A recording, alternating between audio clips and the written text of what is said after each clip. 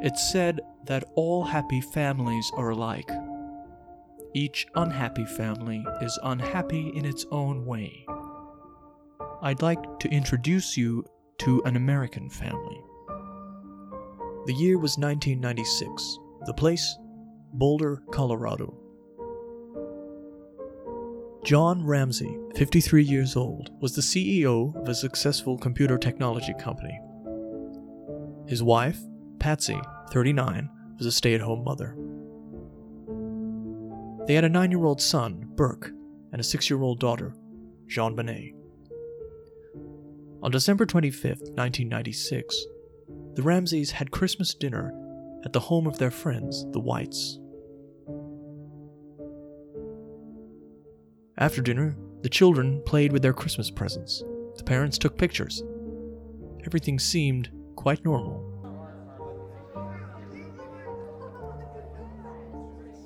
Around 9 o'clock, the Ramseys decided to head home.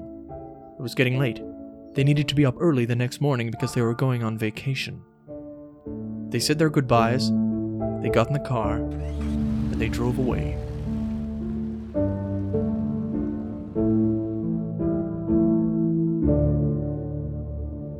The next morning at 5:52 a.m., Patsy Ramsey called 911.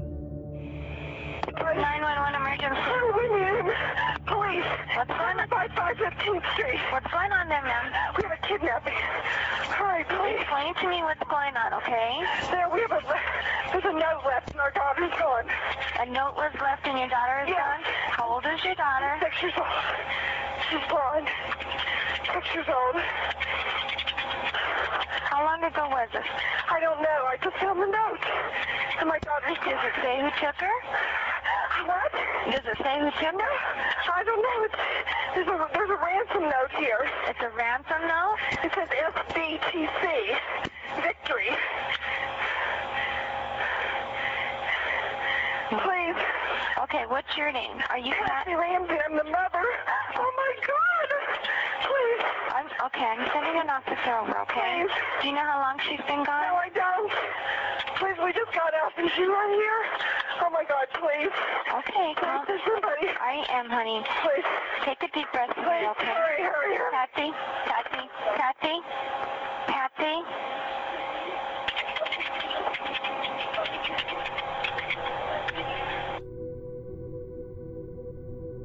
About 10 minutes after this call, a police officer arrived at the Ramsey home. The Ramseys lived in a large house in a very nice neighborhood. The house was decorated for the holidays, with oversized plastic candy canes in the front yard and Christmas lights in the trees. The officer's name was Rick French. He went up to the front door and was met by the parents. Patsy was totally hysterical, crying and frantic. John was more composed, pragmatic. This is from Officer French's police report, which he wrote that afternoon. John advised me that their 6-year-old daughter, JonBenet, was missing and that their 9-year-old son, Burke, was asleep upstairs. John directed me through the house and pointed out a 3-page handwritten note which was laid on the wooden floor just west of the kitchen area. He told me that his wife had found the note on the bottom step of a spiral staircase which led to the upper levels of the house. Officer French proceeded to read that 3-page ransom note. Mr. Ramsey, listen carefully. We are a group of individuals that represent a small foreign faction. We respect your business, but not the country that it serves. At this time, we have your daughter in our possession. The note continued in this unusual style. It stated very clearly that JonBenet was safe and unharmed. It laid out a set of very specific instructions for John Ramsey.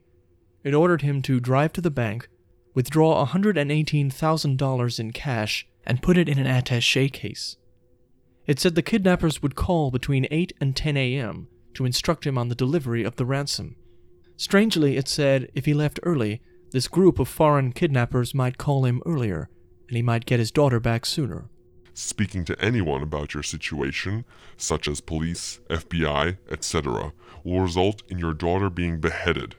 If we catch you talking to a stray dog, she dies. The note also concluded in a very unusual way. Don't try to grow a brain, John. You are not the only fat cat around, so don't think that killing will be difficult. Don't underestimate us, John. Use that good Southern common sense of yours. It's up to you now, John. Victory! SBTC. Officer French hadn't really been trained to deal with a situation like this. Boulder, Colorado was a fairly quiet city. There'd been only one homicide in 1996, and kidnappings by foreign militants were pretty much unheard of. The first thing he did was make a quick search of the 3-story house and its basement to find any traces left by the kidnappers. A quick inspection of the interior of the house, as well as talking to Mr. Ramsey, indicated that there was no obvious signs of a forced entry or struggle. Mr. Ramsey told me that the house appeared to have been locked up as it had been left. Officer French also made sure to ask the Ramseys when they had last seen their daughter. They told me that they had spent Christmas night with the Whites and that they arrived home at 10 p.m. Mr. Ramsey said that he read to both kids for a short time and then they were in bed by 10:30. Mrs. Ramsey said that JonBenet had been dressed in white long underwear and a red turtleneck. Officer French called for backup. After finding no trace of JonBenet in her bedroom, he had determined it was, quote, possibly an actual kidnapping, and needed to control the crime scene. Meanwhile, there were other people arriving at the home. Immediately after the 911 call, Patsy Ramsey had started calling family friends and asking them to come over. One of the people she called was Fleet White, the father from the family the Ramseys had Christmas dinner with the previous night. Patsy also called their friends the Fernies, who arrived shortly after the Whites. Other police officers began arriving at the scene, photographing any possible entry points and dusting for fingerprints. The officers at the scene that morning later testified that they received very little assistance from their superiors. But there was one important piece of guidance from the police commander John Eller, later described by Detective Larry Mason. Commander Eller had ordered that the Ramseys be treated as victims, not suspects. The Ramseys were an influential family, Eller told Mason, who realized that this message must have affected the behavior of all the officers at the scene. That quote is from Lawrence Schiller's book, Perfect Murder, Perfect Town. At 7 o'clock, they decided to wake up Burke, the 9-year-old brother, who was still apparently asleep upstairs just down the hall from JonBenet's bedroom. John Ramsey went up and got Burke out of bed. Police didn't get a chance to question Burke right away, as John Ramsey assured them he'd been asleep all night and hadn't heard anything. Burke was taken out of the home and driven to the White's house, where he remained for the rest of the day. Just after 8 o'clock, a detective arrived. Her name was Linda Arndt, and it was her job to coordinate the response to the kidnapper's phone call. According to the ransom note, there was going to be a phone call from the author, and they were supposed to call between 8 and 10 a.m., so I was supposed to get to the house for purposes of monitoring the phone call. Detective Arndt also spoke to John Ramsey about the last time he saw JonBenet. This is from Detective Arndt's police report. John, Patsy, Burke, and JonBenet had returned home at approximately 10 p.m. John told me that Patsy and Burke immediately went to bed. John had read a book to JonBenet, tucked her into bed, then John went to bed. By this point, the house was getting pretty crowded. The family priest was there consoling Patsy. While Detective Arndt set up a phone tap, John Ramsey was busy making arrangements to get the ransom money. The note had been very specific. It had told John to go to the bank and get the money without contacting anyone. But instead, they decided that morning that family friend John Fernie should go to the bank instead. Fernie was friends with one of the bank managers in Boulder, so it was more likely that he'd actually be able to withdraw $118,000 in cash. So, John Fernie headed off to the bank, while everybody else stayed at the house, waiting for the kidnapper's call. During all this time, Patsy Ramsey was totally inconsolable, lying on a couch and crying hysterically. Linda Arndt asked the Ramseys if there was anyone they knew who might have wanted to kidnap their child. The Ramseys didn't say much, but they gave her a few names, a former housekeeper and a colleague from John's company. One of the police officers, Robert Whitson, asked the Ramseys for samples of their handwriting. John Ramsey handed over 2 notepads, one belonging to him and one belonging to Patsy. In his report from that day, Officer Whitson admits he didn't look at the notepads, he simply took them as evidence, left the home, and started checking the neighborhood for, quote, any suspicious-looking people or vehicles. Back in the house, Linda Arndt was under the same orders as the other officers that morning, to treat this as a real kidnapping and not to treat the Ramseys like suspects. She obeyed these orders, but according to her later interviews, there was something about the whole scene that just didn't seem right. A missing child, a bizarre ransom note, no apparent signs of forced entry. As a detective, Linda Arndt was trained to notice details. She noticed that Patsy Ramsey was wearing makeup. She noticed that John and Patsy were not speaking to each other. When 10 o'clock arrived, Linda Arndt noticed something else. Remember what the ransom note said. I will call you between 8 and 10 a.m. tomorrow to instruct you on delivery. 10 o'clock comes and goes, and there's no acknowledgement within the house from anyone that the deadline imposed by the author of the ransom note has come and gone. Around 1 o'clock, there was still no word from the kidnappers. Between 12:30 and 1 p.m., I talked with Fleet White. I told White that I needed his help to keep John Ramsey's mind occupied. I then spoke to John Ramsey. I suggested to John Ramsey that he and Fleet White check the house from top to bottom to see if anything belonging to JonBenet had been taken or left behind. After I had spoken to John, he immediately went to the basement door. John Ramsey and Fleet White headed downstairs to the basement. The Ramseys had a large basement with several rooms. It was different from the rest of the home. While upstairs everything was fairly neat and tidy, the basement was extremely cluttered, with cardboard boxes, piles of old newspapers, and broken toys lying in heaps on the floor. The basement had been searched twice that morning, once by Officer French and once by Fleet White, both of whom were looking for the kidnappers' potential entry points. In that basement there were several doors leading to various rooms and closets. One of these doors was latched with a little wooden peg at the top of the door. It led to a small storage room, which Patsy apparently used to hide the children's Christmas presents.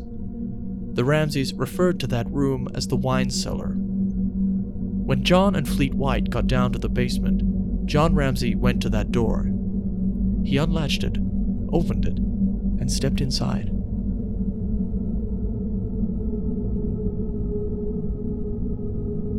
I was standing in the hallway, facing the door to the basement, when I saw John Ramsey coming up the final 3 or 4 stairs. John was carrying a young girl in his arms. John was carrying the young girl in front of him, using both of his arms to hold her around her waist area. The young girl's head was above John Ramsey's head while he was carrying her. Her body appeared to have rigor mortis. At that moment, Linda Arndt says, all the questions that had been in her mind that morning suddenly started to come together. Everything that I had noted that morning that stuck out instantly made sense. And JonBenet was clearly dead. Then she's been dead for a while. JonBenet Ramsey had been hidden inside the family home, inside that darkened room, concealed under a blanket, behind a latched door. I ordered him to put JonBenet down. I knelt next to her and I leaned down to her face. And John leaned down opposite me, and his face was just inches from mine. And we had a nonverbal exchange that I will never forget. JonBenet Ramsey was wearing a white shirt and white long johns. Her arms were up above her head and seemed to be bound with some kind of cord. There had been a piece of tape on her mouth, but John Ramsey had taken it off and left it down in the cellar. It was clear that JonBenet had been strangled. Around her neck there was what appeared to be a specialized strangulation device with a wooden handle. There was also a large red mark on her neck. Detective Arndt told John Ramsey to call 911 and then to go to his wife. He left, and Linda Arndt picked up the body and carried it into the living room. After just a minute or two, John Ramsey returned. As John entered the room, he asked me if he could cover up JonBenet. John grabbed a throw blanket that was lying on a chair located immediately inside the living room. John placed this blanket over JonBenet's body before I had a chance to speak. John Ramsey seemed eager to explain things to Linda Arndt. to offer his own rationalizations of the events that were unfolding. John told me I was right. It had to be someone who knew the family. John told me that no one knows the wine cellar in the basement, and therefore it had to be an inside job. Linda Arndt realized that she had to clear the scene. She told John that he could say goodbye to his daughter, but that he could not move her body. John Ramsey laid down next to JonBenet, placed an arm around her body, and made sounds as though he was crying. After a few seconds, Patsy Ramsey came into the room. According to Linda Arndt, Patsy couldn't even walk without assistance. She was so hysterical. She threw herself onto her child, screaming in agony and praying out loud.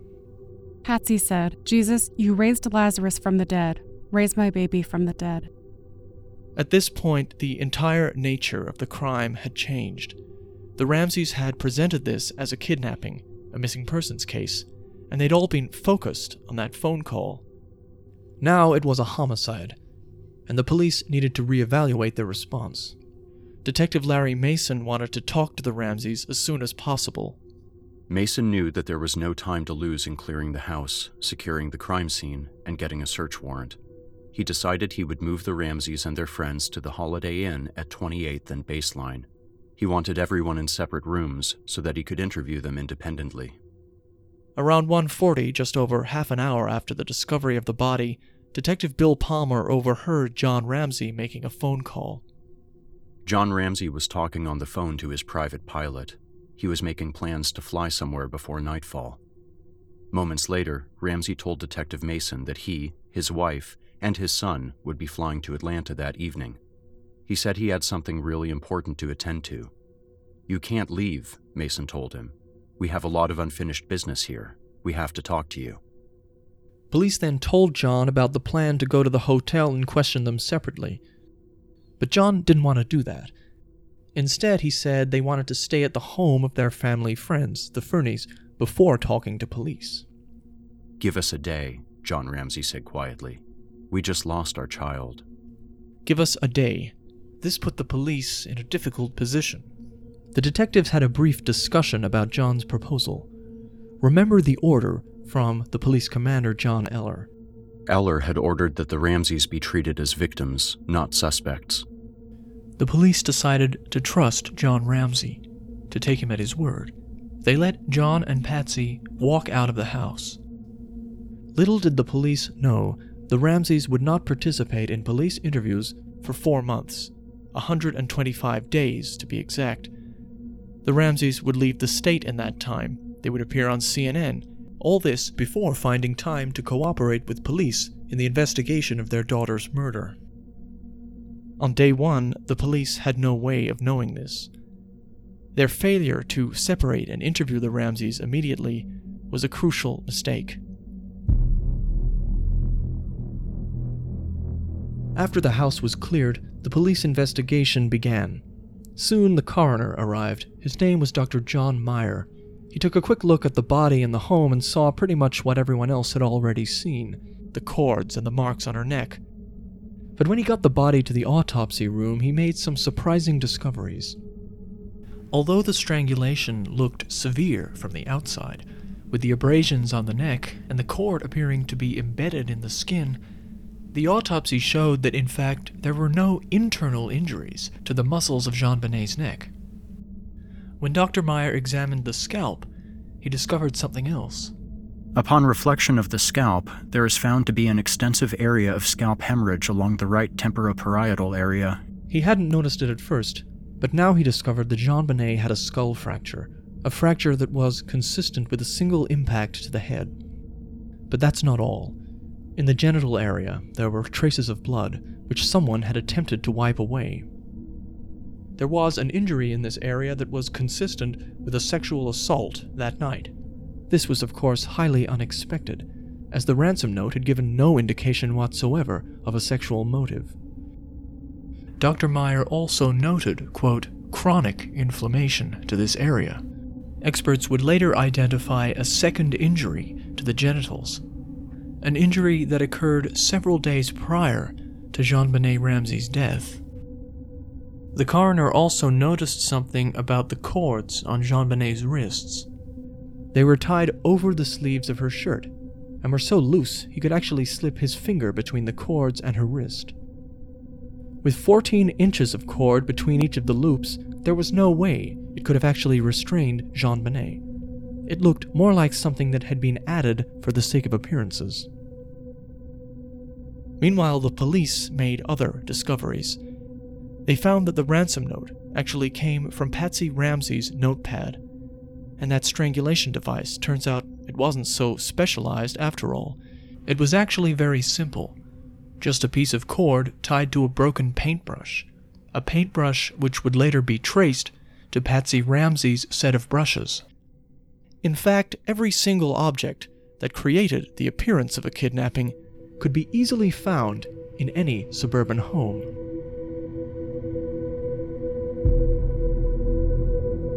It's been 25 years since the death of JonBenet Ramsey. These days, there are competing theories about what actually happened to this child.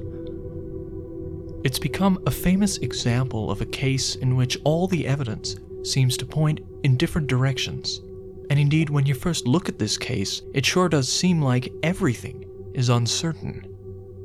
But is it really as ambiguous as it seems?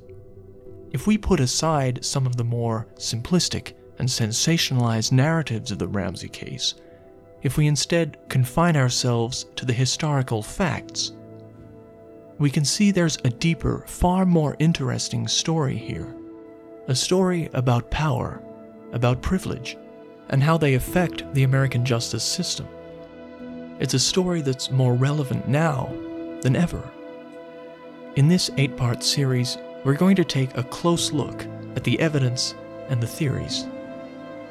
In doing so, we can at least begin to piece together what really happened that night. Listen carefully.